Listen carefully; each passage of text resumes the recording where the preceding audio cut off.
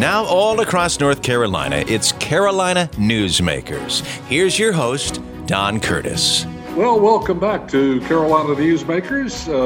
We are getting close to Election Day 2020, and because of that, we're sticking to the theme of bringing in people who are keen observers of politics in North Carolina, and one of those is a frequent guest on this program, a fellow by the name of John Hood, who's been with us a number of times and is a regular panelist, amongst other things, on Tom Campbell's North Carolina Spin program.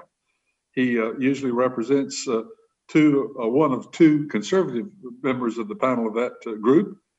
They also have, of course, always two liberal, I say liberals, people with more liberal views than the other side of the table. I guess that's the way. John, you've always enjoyed that program a great deal, and you've added a lot to it, and you've always added a lot of insight to this program. So we appreciate you being with us. Well, thanks for saying that and having me back. You're a wonderful person. Most people don't have me back after the first time, so I appreciate your generosity. Well, this is, we usually start this program off by saying something like, well, it's been another unusual week. And I guess that's been happening since about March. Every week seems to bring new surprises. But as we work toward the election, a number of things are coming into focus here. And of course, everyone is looking at the potential debates and the town hall meetings and so forth. And many people, a large majority, have already made up their mind. And so I think that's the first question I've got to ask you is, at this point in time, and of course a number of people have already voted, but at this point in time, how many people actually change their views? We know what the undecided number is, but how many people are subject to changing their opinions of the candidates that they're seeking to have to select from? Well, the short answer to your question is not many, but then the addendum to that short answer is, but enough. In other words, there aren't very many truly undecided voters anymore. There aren't nearly as many people as there used to be who split their tickets, vote Democrat for one office, Republican for another. In North Carolina, for example, that used to be a quarter of the vote sometimes, when people would split their tickets, sometimes even more. It's nothing like that today. Now, that having been said, it's still enough to matter, as we saw in 2016. We had two of the most spectacularly unpopular presidential candidates in American history. They were running against each other. There were some voters who didn't like either one of them. They weren't sure what they were going to do. They got into October, and frankly, the disclosure that the federal government was reopening its investigation of Hillary Clinton's emails and laptop and all that, that probably swung a few voters in a few key states to either be for Donald Trump or to vote third party, which was historically high. The third party vote was one of the highest third party votes, other than the Perot years. It was one of the highest third party votes we've seen in a long time. What they didn't do, some of those, is break for Clinton. And that's why she isn't president. It isn't because of some chicanery. It isn't you don't need an elaborate explanation. You just, that last ditch October news surprise flipped a few votes, or at least pulled a few votes over to a candidate that a lot of those folks didn't really like, Donald Trump, but they didn't like Hillary Clinton even more. And so in 2020, there are even fewer voters in the presidential race who haven't already made up their minds. It's a very small percentage. It's unlikely to make any difference in most states.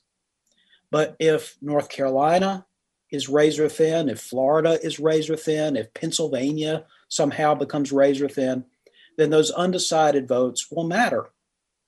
Now, as you go down the ballot, Don, there are quite a few more people.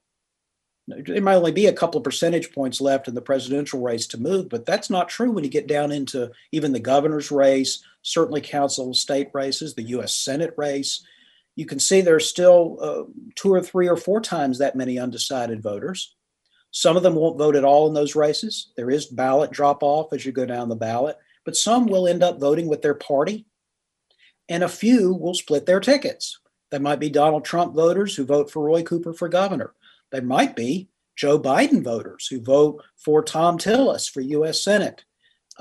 There aren't very many of these types of voters left on, but in a state like North Carolina, they matter. They don't matter in New York or California or even Texas, because there's not enough of them to sway the vote, because the base of one party is so much larger than the other. That's not true in North Carolina, so it matters.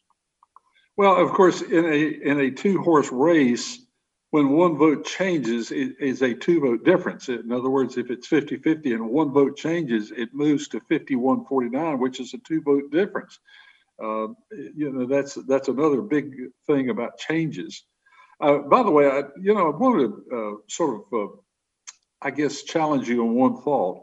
When you said that we had two of the most unpopular candidates running last time, they were extremely popular with their true base. Donald Trump was very popular with his real base.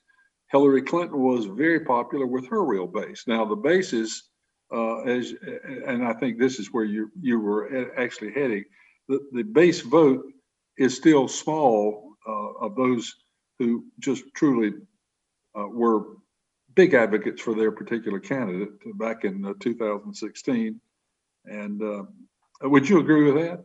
Yes, you could think about it as sort of circles inside each other.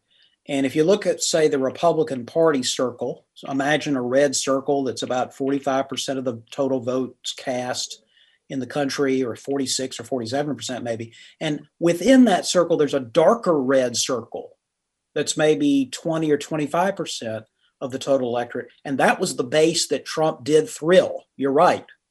But then this additional group of red voters, they voted for Trump.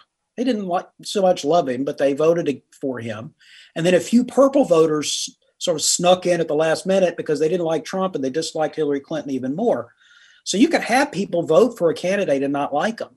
We've seen that in many elections. It's just in 2016, that was larger than ever before. We had something like, I'm remembering off the top of my head, maybe 60 or 70% of the entire country who disliked Donald Trump and then a similar percentage disliked Hillary Clinton. And of course, there were some people who disliked both.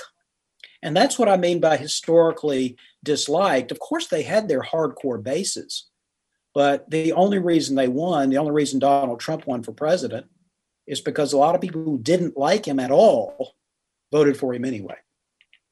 Lots of attention on North Carolina because it is a purple state and it is an important state as far as electoral votes. So if you were giving advice, and we'll take both candidates, if you were giving advice to Joe Biden and also to Donald Trump, what would you say at this point in time to appeal to North Carolina voters? How would you direct your campaign at this point in time? Well, it's very late in the game, but imagine we were having this conversation months ago and the candidates could still sort of steer their messaging and the character they're presenting.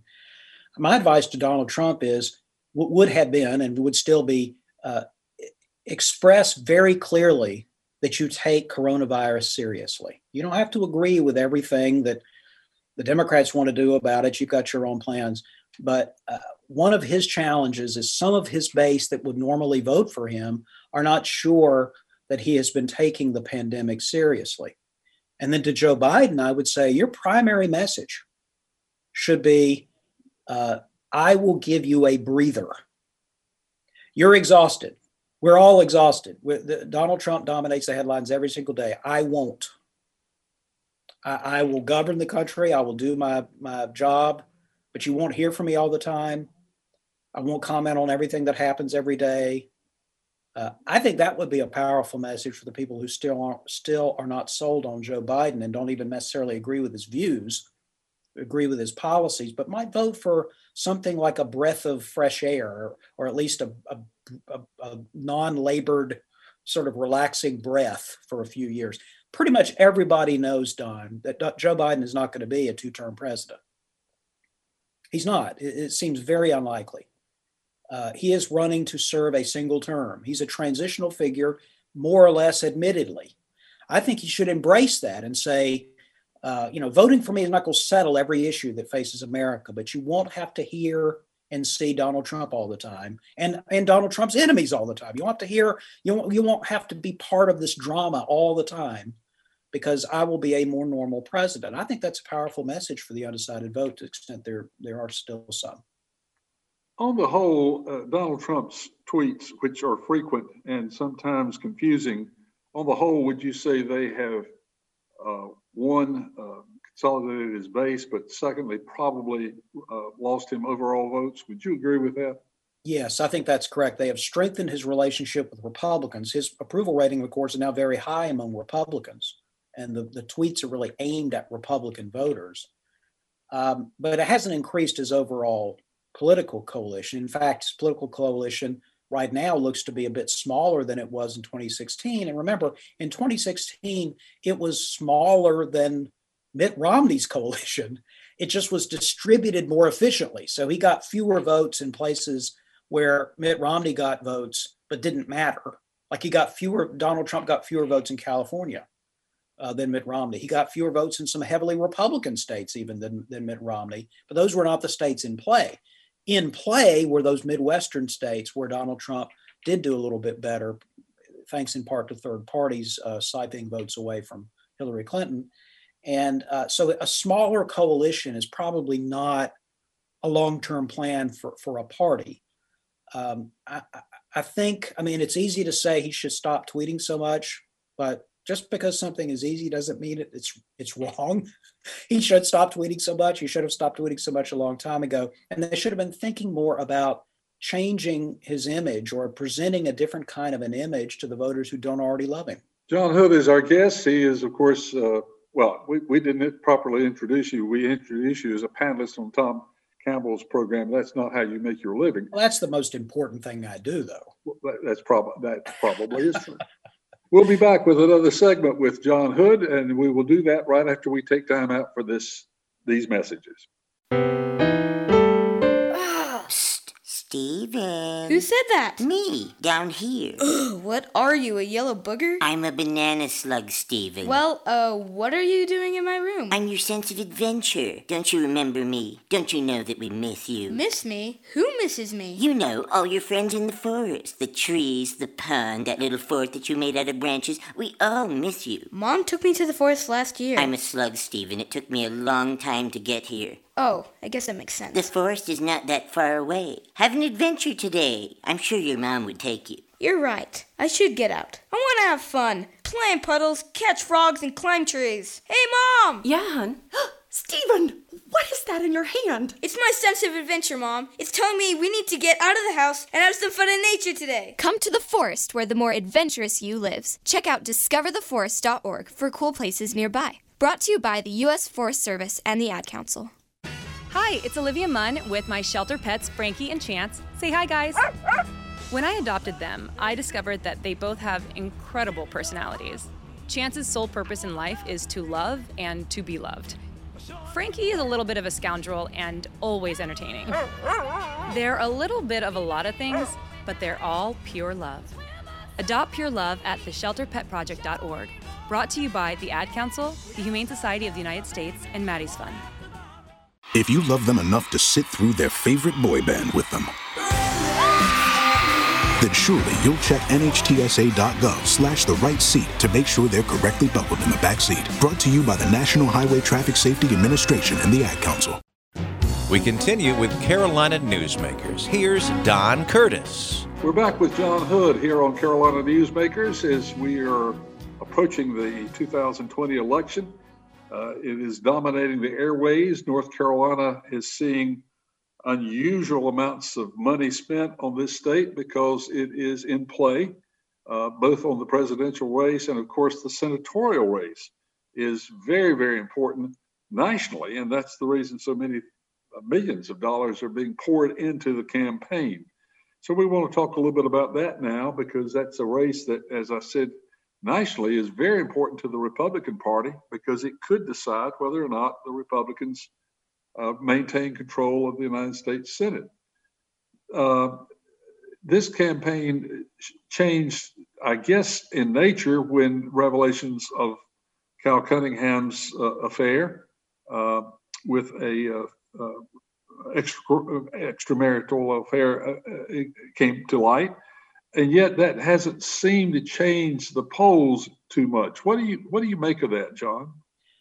Well, if you look at the polls that have been taken after the disclosure about Cal Cunningham, in his affairs. It doesn't show much change in the horse race, but it does show a significant increase in Cunningham's negatives and people having an unfavorable impression rather than a favorable impression. That may precede, as additional polls are taken this month, then the actual preference between the two candidates may change. We've seen that in the past. Sometimes events like this don't create an immediate change in the polling. It takes a couple of weeks to really see it. So it is possible that this will still change this complexion of the race. I think Tillis has interestingly responded to this event. He certainly has mentioned it or pointed to it, but he's been explicitly saying now, I still think Donald Trump can and should be reelected. But even if he's not, you should vote for me, Thom Tillis, because a Democratic president ought to be checked by a Republican Congress. I think that's an interesting issue. People often discount the idea that voters carefully balance, well, if one party's going to be in charge of this, then I don't want them to be in charge of everything. Well, of course, the vast majority of voters don't think in those terms, but some do. And Thom Tillis is going after. And in fact, Cunningham's ads in his message, he often says that he'll be against members of his own party if he thinks they're wrong. He's also been conveying an independence. Both candidates are stressing to those people who haven't yet made up their minds that as senator they would do what they think is right and not always what their party thinks is right. That's an interesting development, and it depends somewhat on people's perceptions of trust. And that's where Cunningham's, I think, political problem. It's not so much the extracurricular, extramarital activity, because people have discounted that kind of behavior in their politicians before. What they don't like is someone who pretends to be one thing and then does another, because it makes them wonder if they can trust the candidate's word on substantive matters. That's where Cunningham still has a risk, I think. Well, and of course, there continue to be rumors, and I stress these are rumors, that there's additional information coming out on Cunningham. And of course, that would be another interesting thing if another incident of some kind or another comes out. That would probably be a more serious blow than the first one. And it's notable, Don, that Cunningham was asked by reporters multiple times if there were other affairs or other incidents that would come to light. He declined to answer those questions. I think that's somewhat telling. I don't know what else is coming down the pike. There has already been reporting of a second affair from the same source that apparently correctly reported the existence of the first affair. So it's certainly possible. You're absolutely right. I think whenever politicians get caught with something, they're better off just coming clean quickly, because dragging it out and letting it happen over several weeks makes it more interesting. It makes the story more interesting and probably draws more eyeballs to it. Interestingly enough, the incumbency of North Carolina, United States senators from North Carolina, has become less and less a factor. And I guess that's because of the coverage of news, primarily from the daily newspapers' decline of importance. But neither Senator Burr, who's been in office for a long time, and Thom Tillis, who has obviously been a senator now for 5 years, name recognition still isn't as high as one might think. Well, it's true. Since the 1970s, there's only been 2 U.S. senators who served more than one term since Sam Ervin's retirement in the 70s. And the 2 senators are Jesse Helms and Richard Burr. All the other senators have only served one term and then left or been defeated. Well, interestingly, Helms and Burr followed very different strategies to get to the same place. In other words, having a multiple term career in the Senate. Helms was very public, picked a lot of controversial fights. All of his campaigns were competitive and expensive. Richard Burr has pursued a very different course of being sort of low key and having not very many huge controversies and public fights. Both were able to get reelected following these very different strategies. Thom Tillis has sort of followed the Richard Burr strategy. He hasn't been all that prominent. He hasn't picked a lot of big controversial fights. The one he did, he had a disagreement with President Trump about something and found politically that it was difficult to stick to that because his base really wanted a loyalist to the Trump administration, but independent voters want some independence. So it does put Tillis in a bit of a bind, and you can see that in the polling. He's a little bit behind Trump in most of these polls. That reflects Trump voters who aren't entirely sold on Tillis. It's not clear he can make up enough in the undecided or sort of soft Democratic base and bring them over to Tillis to make a difference if he can't get a solid vote from Republicans. What Tillis and Republicans are counting on, and they might be right, is that when it comes right down to it, some of those reluctant Republican voters will still vote for Tillis because they want a Republican Senate. So if you were to call this election today, and we're roughly 3 weeks out, how would you call the outcome of that race? I still think Tillis has a slight edge. I know the polls don't show that yet. I think there are some other fundamentals of the race that suggest Tillis has a perhaps somewhat better than 50-50 shot of being reelected, but neither result will surprise me. This is, I think, one of the most competitive races in the country and one of the most competitive Senate races in our history. So if you were advising those two candidates, Cal Cunningham and Thom Tillis, on their campaign strategy for the last 3 weeks of this election, because they are buying a lot of public exposure television, radio campaigns, direct mail pieces, and so forth, what would your advice be to those two candidates? To Cunningham, I would say stop telling voters that Thom Tillis is loyal to Donald Trump. Part of his message has been that. The problem is that helps Tillis. Remember, Tillis would probably be 2 or 3 points higher in the polls if Trump voters had more confidence that Tillis was with Trump. And Cunningham is telling those voters, you know what, Tillis is a rubber stamp for Donald Trump. That actually helps Tillis in this situation, in my view. So I would say that to Cunningham. And also, if there's anything else about to come out, you should come out first. You should just say, I've made some horrible mistakes and be a little more specific about it and take responsibility for it. To his credit, he didn't deny the affair when it was originally, or at least the first reporting of the affair when it originally happened. That was wise. But if there's other things out there, I think Cunningham should be more explicit in admitting it quickly and trying to make that not be the story as you go into the final weeks of the campaign. As for Thom Tillis, he does have to pull in additional Republican votes who aren't already on his side, but he does need to do that skillfully. He needs to say, I support Trump usually. But when Trump is right, I support him. There have been occasions where we've disagreed, but it hasn't been about the goals, it's been about the means or something like that. I think that's his best message to those voters. And then I think he needs to emphasize this notion that if there's going to be a Democratic president, don't you want a check on that president? The House is not going to check him because the House will be Democratic. Don't you think it would be wise to have divided government and make sure that neither party gets too out of control? I think that's the kind of message that might swing a few swing voters his way. So far, that has not, to my knowledge, has not been an issue that do you think they are saving that one for the last push? Or he's been saying that he probably can't run a lot of advertising on that because it will look like he's being disloyal to Trump.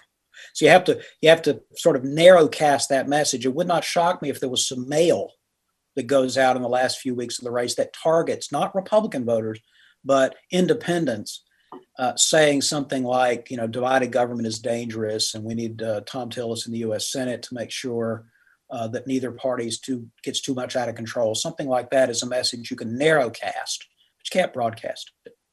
Okay, so I failed to ask you at the end of the first segment your prediction as if the election were tomorrow, who would win on the presidential side, the state of North Carolina? I think Trump is still potentially a winner in North Carolina. I don't think he's a winner nationally. Of course, I said the same thing 4 years ago, and I was wrong. But I think the situation is worse for Trump now than it was 4 years ago with Hillary Clinton. I think Trump is likely to lose the race, but that doesn't mean he couldn't pull out a narrow win in North Carolina. So, and of course, there are several other states that sort of swing states that, like Georgia and Texas, that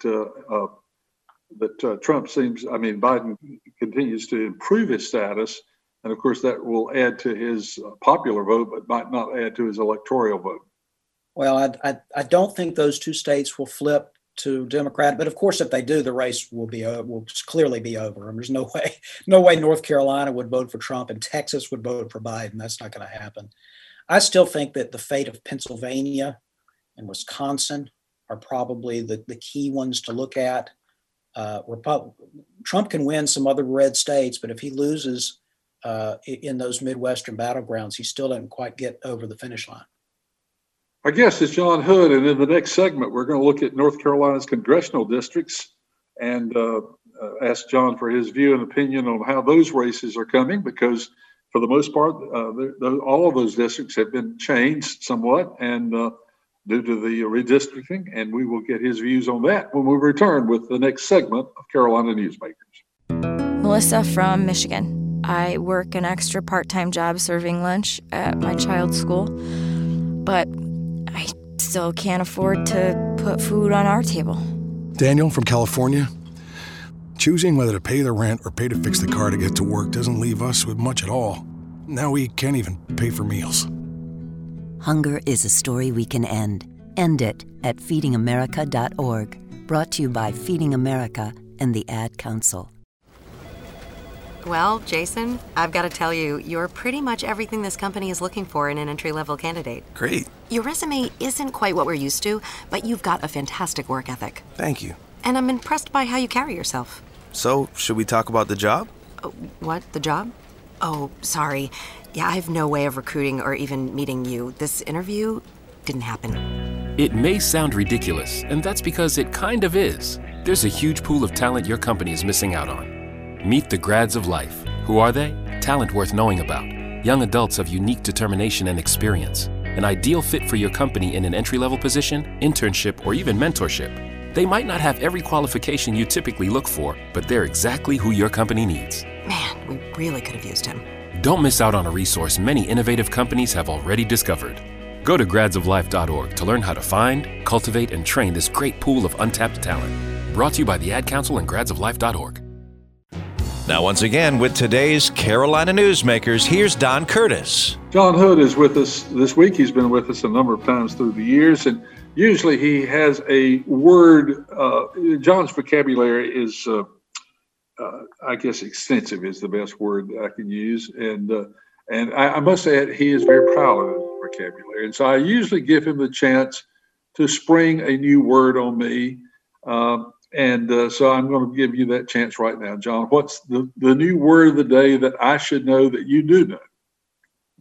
Well, Don, we're not usually recording this show in this format. And so I'm a little thrown off by it. It's maybe a little catawampus.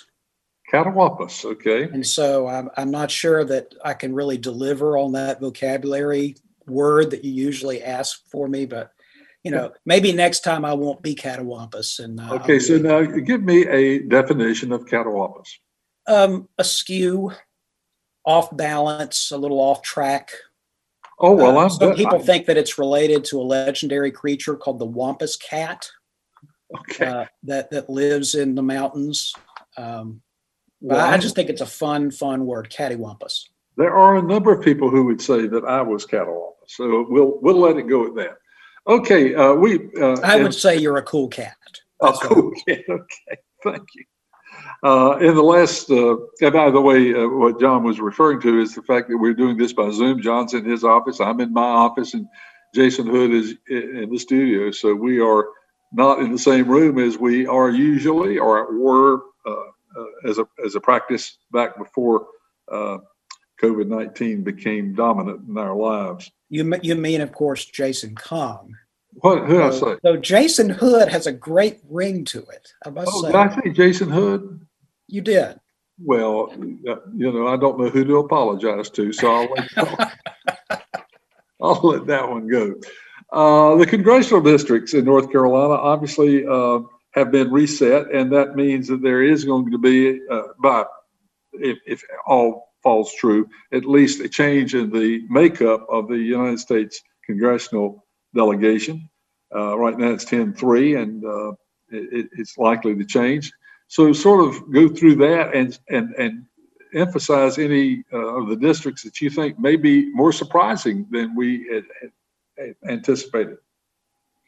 I think when we have congressional races, they're contested. I think the vast majority of them will be unsurprising. It isn't that the districts are gerrymandered in some horrible way anymore. They have been redrawn. I'm not saying they couldn't be fairer. They could be, I suppose. But this is really just because people have kind of gravitated towards the parts of the state that where their neighbors more or less share their views. Of course, there are hardcore conservative Republicans who live in downtown Durham, a few. I probably know all three of them. There are some hard left progressives who live in places like Cabarrus County and Johnston County. But for the most part, people have sorted themselves out, intentionally or not. And so most of these congressional races, Don, are not competitive. They're very unlikely to change. I'll give you a couple of counterexamples, though. One of them is the 8th district, congressional district. This stretches from Cabarrus County, from the outskirts of Charlotte, through the central part of the state to the outskirts of Fayetteville. Richard Hudson is the Republican incumbent, but this district's quite a bit different than it was before. He faces a spirited challenge from Patricia Timmons Goodson, who is a former justice on the court, Supreme Court. And Timmons Goodson is a well organized campaign. She's a good candidate. This district is more competitive than it used to be. That's a district people are watching as a potential upset of the incumbent, who's Richard Hudson. Then in the 11th district out in the mountains, Madison Cawthorn is the Republican nominee. This is an open seat. He would be going into the seat that was held by Mark Meadows, now the chief of staff to President Trump. Cawthorn is young.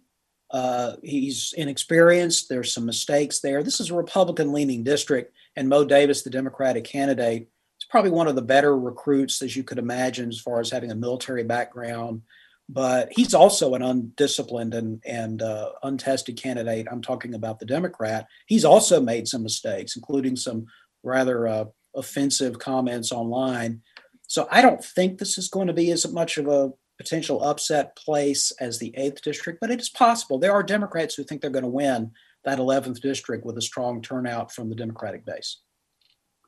So what will, in your opinion, assuming those two races continue on the track of their registration, so what do you count now? Is it going to be 8-5 or? No, it'll be unchanged. Well, it's not going to be unchanged. It's just that the Democrats are sure to gain a couple of seats as the map was redrawn. One of them in Wake County area with Senate candidate from 2 years ago who is a longtime friend of mine, and for some reason Deborah Ross. Yeah.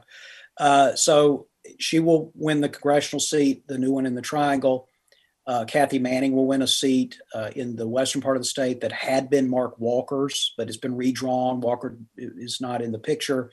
So the Democrats will pick up a couple of seats, but they are hoping they might be able to luck out and pick up one or two more. I don't think so.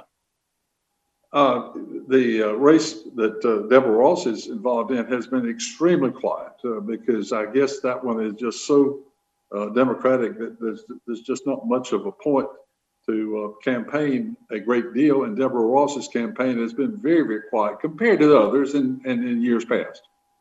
That's right. I agree with that. So I think there will be 5 Democrats in that congressional delegation. Yeah. But there's a possibility of 1 or 2 more. Yeah. Any changes in the council state positions? We've got, I guess, almost all incumbents are running except for Secretary of Labor and Public Instruction. That's correct. Do you think the incumbents are going to hold court? That is hard to say. There are some incumbents who I do think face real challenges. One of them is the Labor Commissioner. The Labor Commissioner race is open. I'm thinking of the Insurance Commissioner. That's Mike Causey.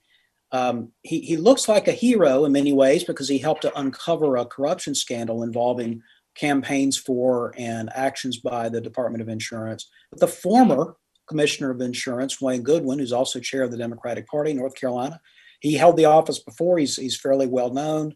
He's running a spirited campaign. That's a real dogfight. And then look at the attorney general's race. This is one of the more surprising events in state politics recently. People assumed, I think, because of significant fundraising advantages and other reasons, that Josh Stein, the incumbent Democratic attorney general, would be fine. But he faces a real challenge from a Republican candidate, Jim O'Neill, who's a district attorney in Forsyth County. The polls show that race very close, very competitive. And I think Stein recognizes that it's competitive. He'll outspend the Republican, but that's a possibility of a flip. But look at a race like Steve Troxler for Agriculture Commissioner or Elaine Marshall, a Democrat, for Secretary of State. Those incumbents are safe. What about the state treasurer's position? That's another very competitive race. Dale Folwell, the Republican, is facing a challenge from Ronnie Chatterjee, the Democratic nominee, a professor at Duke.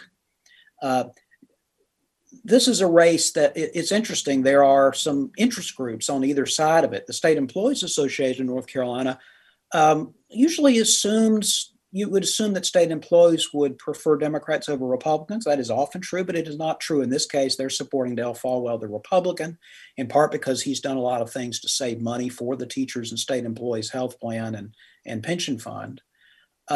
And Ronnie Chatterjee, though, has support from other groups traditionally associated with Democrats. That's an area where the Republican vote will certainly go for Dale Folwell, but he's also playing for some of those crossover votes. I think he might get them and be reelected, but it's another very competitive race, as is Superintendent of Public Instruction, a race that until 2016 was always won by the Democrats. Mark Johnson won, but his tenure in the job was sort of unsteady. He didn't run for reelection for that job.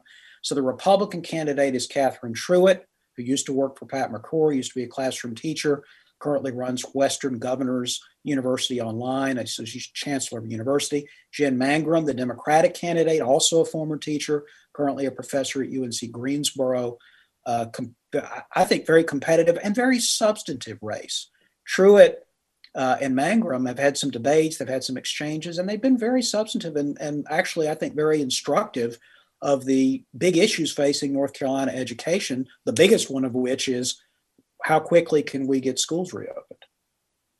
Another race that has been relatively quiet, and part of it is because a lot of people have always assumed that it's a part of a slate, but in North Carolina, the governor and the lieutenant governor are separate and not a part of a slate.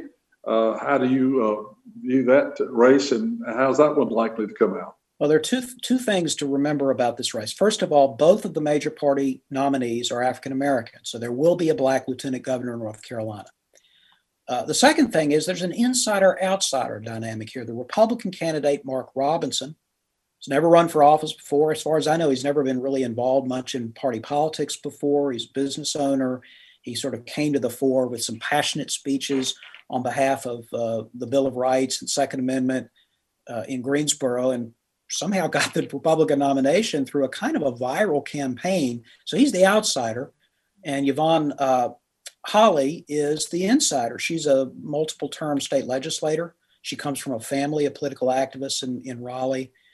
So she's the Democratic nominee. She represents experience and knowledge about state government, and Mark Robinson's the insurgent outsider. The polls show this race is also statistical dead heat. Well, and of course, one of the things that's very difficult for all of these down ballot candidates is the fact that because time on television or radio stations is limited, and the two top races for president and senate are buying so much time, that these candidates not only have a difficult time raising money, but also have a difficult time buying exposure. And of course, because they are relatively unknown compared to the others, that makes it even more difficult. Well, our guest is John Hood, and we'll be back with one final segment here on Carolina Newsmakers. And we will do that right after we take time out for these messages.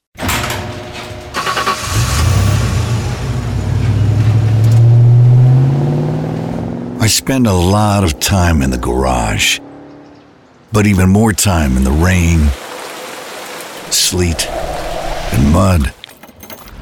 In '95, I helped tow your moving trailer. In '05, I helped you get out of a ditch. Yeah, I know I'm a bit rusty, and sadly in '09, it was sparks from me your handy chains, dragging behind your truck that accidentally started a wildfire. Sparks from dragging chains can start a wildfire. Spark a change, not a wildfire. Visit SmokeyBear.com. Brought to you by the U.S. Forest Service, your state forester, and the Ad Council. Only you can prevent wildfires. When you went car shopping, you meant business. You aced vehicle history searches and test drives. You out-salesmaned the salesman. Now you've got your wheels. If you manage that, you can get your retirement plan on track. Visiting aceyourretirement.org can help. With 401k tips and smart saving strategies, you'll have the info you need to get more for your future. Go to aceyourretirement.org, because when it comes to speeding past financial challenges, you're an ace. Brought to you by AARP and the Ad Council. Carolina Newsmakers continues, and once again, here's Don Curtis. Again, we're back on Carolina Newsmakers, and of course, the topic that we're discussing is the upcoming election, because that's dominating the news, dominating the airways, dominating social media, dominating a number of things. And as we have said a number of times during the last 3 or 4 months, times are certainly different. Our guest is John Hood, and we've asked John because he is a keen observer of politics in North Carolina. And he has given us his views, and his one of the questions we asked him along the way on the program was, what advice would you give to the two candidates for each of the races that we've discussed as far as the rest of the campaign? And that's been an interesting to listen to those comments. And if you'd like to hear those, if you are joining us late, you can go to carolinanewsmakers.com and hear the two segments that you might have missed if you're listening to the stations that carry the half-hour version, or if you'd like to hear the entire broadcast, you can do that as well. So, John, welcome back again for this final segment. And as we sort of conclude this broadcast, I guess all elections are somewhat different. This one is clearly different. And North Carolina being the purple state that it is, everyone nationwide is watching the Thom Tillis, Kyle Cunningham race. And of course, we've already commented on that one, but I guess nationwide, that's the focus that the nation will be looking at North Carolina. So again, sort of give us a summary of how you think that race is wrapping up. Well, the fact that Thom Tillis got COVID and recovered quickly, and the fact that Cal Cunningham had the news break about cheating on his wife, those were unforeseen events. I think they changed the race a little bit. They didn't change it a great deal because, as we've talked about throughout the show, most people are locked in. They were locked in months ago. But in the Senate race, there's still enough people who are probably weighing these matters and thinking about what they're going to do, wondering if they really ought to stray from their own party's base, their own party's list, and go with somebody else. Truly independent voters, and I don't mean people who are registered unaffiliated. That's a lot of people, including me. But I mean people who really have no party leanings, which is a very small number. It's not the whole independent group. It's a small subset of the independent group. They're probably still weighing, what's the most important thing to me? Do I think the biggest issue is President Trump has messed up response to the coronavirus and we need a federal government that takes it seriously? If that's the case, they probably will associate Tillis with Trump on that issue, and they'll probably go with Cunningham. On the other hand, if voters are thinking about the economy, and many are, and how do we get the economy moving again, that's still an area where the Republicans in the polling have a bit of an advantage. And so if they figure either they're going to vote for Trump on the economy, they don't like him necessarily, they don't like his tweets, but they think he's best for the economy, they'll probably vote for Tillis as well. Then there'll be a third group of people who assume Biden is going to be president. And the question is, do you give him a U.S. senator that will help him carry out the Democratic agenda, in which case you go with Cunningham? Or do you want to check Biden? You might think it's okay if Biden becomes president because you want to break from the Trump drama and all that, but you don't necessarily want the hard left, the Democrats, to run wild in Washington. And so you vote for Tillis as a check, as a way to keep things more balanced and less out of control in the nation's capital. I think those three groups of undecided voters, there's still some in each of those categories, and they matter a lot. And the campaigns know that, and they're pitching to those voters right now, either explicitly in flights of broadcast ads, as you talked about, Don, or through mail and email and other things that are more under the radar and really targeted. Remember, that's a lot of where politics is going, is more targeted messaging, digital advertising, still the old-fashioned mail. Lots of campaign consultants on both sides will tell you they think some of the best bang for their buck is sending a card, a piece of paper, to people's mailboxes. They know exactly who they're sending it to. It's not going to be captured by a junk mail filter. People aren't going to miss it as they're scrolling through their phone. And because people get less junk mail in their mailbox than they used to, it kind of stands out. I went to my mailbox yesterday, Don, and I think I had 2 actual pieces of mail and I had 5 mailers from candidates. So that was all that was in my mailbox. And so I looked at the mailers. I mean, maybe I'm weird, which is of course stipulated to be true. But I think a lot of people still look at a mailer, at least the front or back of a mailer. And that's where some of the money is going. By the way, I should say, we've been talking about these statewide races and the congressional races. Remember, the legislature is also up for grabs in 2020. And some people who are involved in North Carolina politics and public policy would say control of the General Assembly is more important than who's a governor or who's the labor commissioner. And so that control, which the Democrats are trying to take back from the Republicans after 10 years, is also up for grabs. The Democrats need only 6 seats in the House and 5 in the Senate to have outright majorities in those chambers. There are enough competitive seats where that could happen. The Republicans think they've got enough support in enough places to keep it from happening. But that's the thing, probably the unanswered question that I'll be most looking for hints about as we start to see election returns come in. What have we learned about early voting and mail-in ballots that makes this election of special interest? Well, we learned that lots of people are willing to vote by mail if they feel it's best, if they don't want to risk getting sick, if they don't want to worry about going to a crowded polling place and standing in a long line. So we have hundreds of thousands of people who've voted by mail who've never done it before. So we've learned that people are willing to do that. And we've also learned that a small but maybe important percentage of those folks who've never done it before will mess their ballots up. Now, this is not a theory about elaborate voter fraud shenanigans or something. This is just people making mistakes, failing to get their witness to sign the ballot, making other kinds of errors, maybe sending it in too late. And so I'm a little worried we're going to have some people who intended to vote but messed their ballots up and weren't able to do that. But generally what we've learned from early voting in the past, and what I think we may learn this time, is there's a whole lot of attention on the mode of voting. And people think it matters that there's all these votes early. It probably doesn't. The vast majority of people who vote early would have voted anyway. The vast majority of people who vote by mail would have voted early or voted on election day.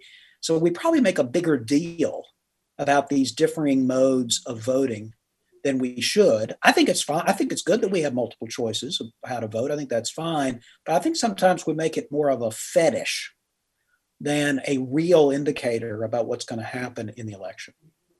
So do we anticipate a record vote in North Carolina? I'm not convinced of that. I think we'll have a solid high turnout. I'm not sure it'll be historically high. I'm just not sure that's true. I don't see evidence for that yet, but it might be.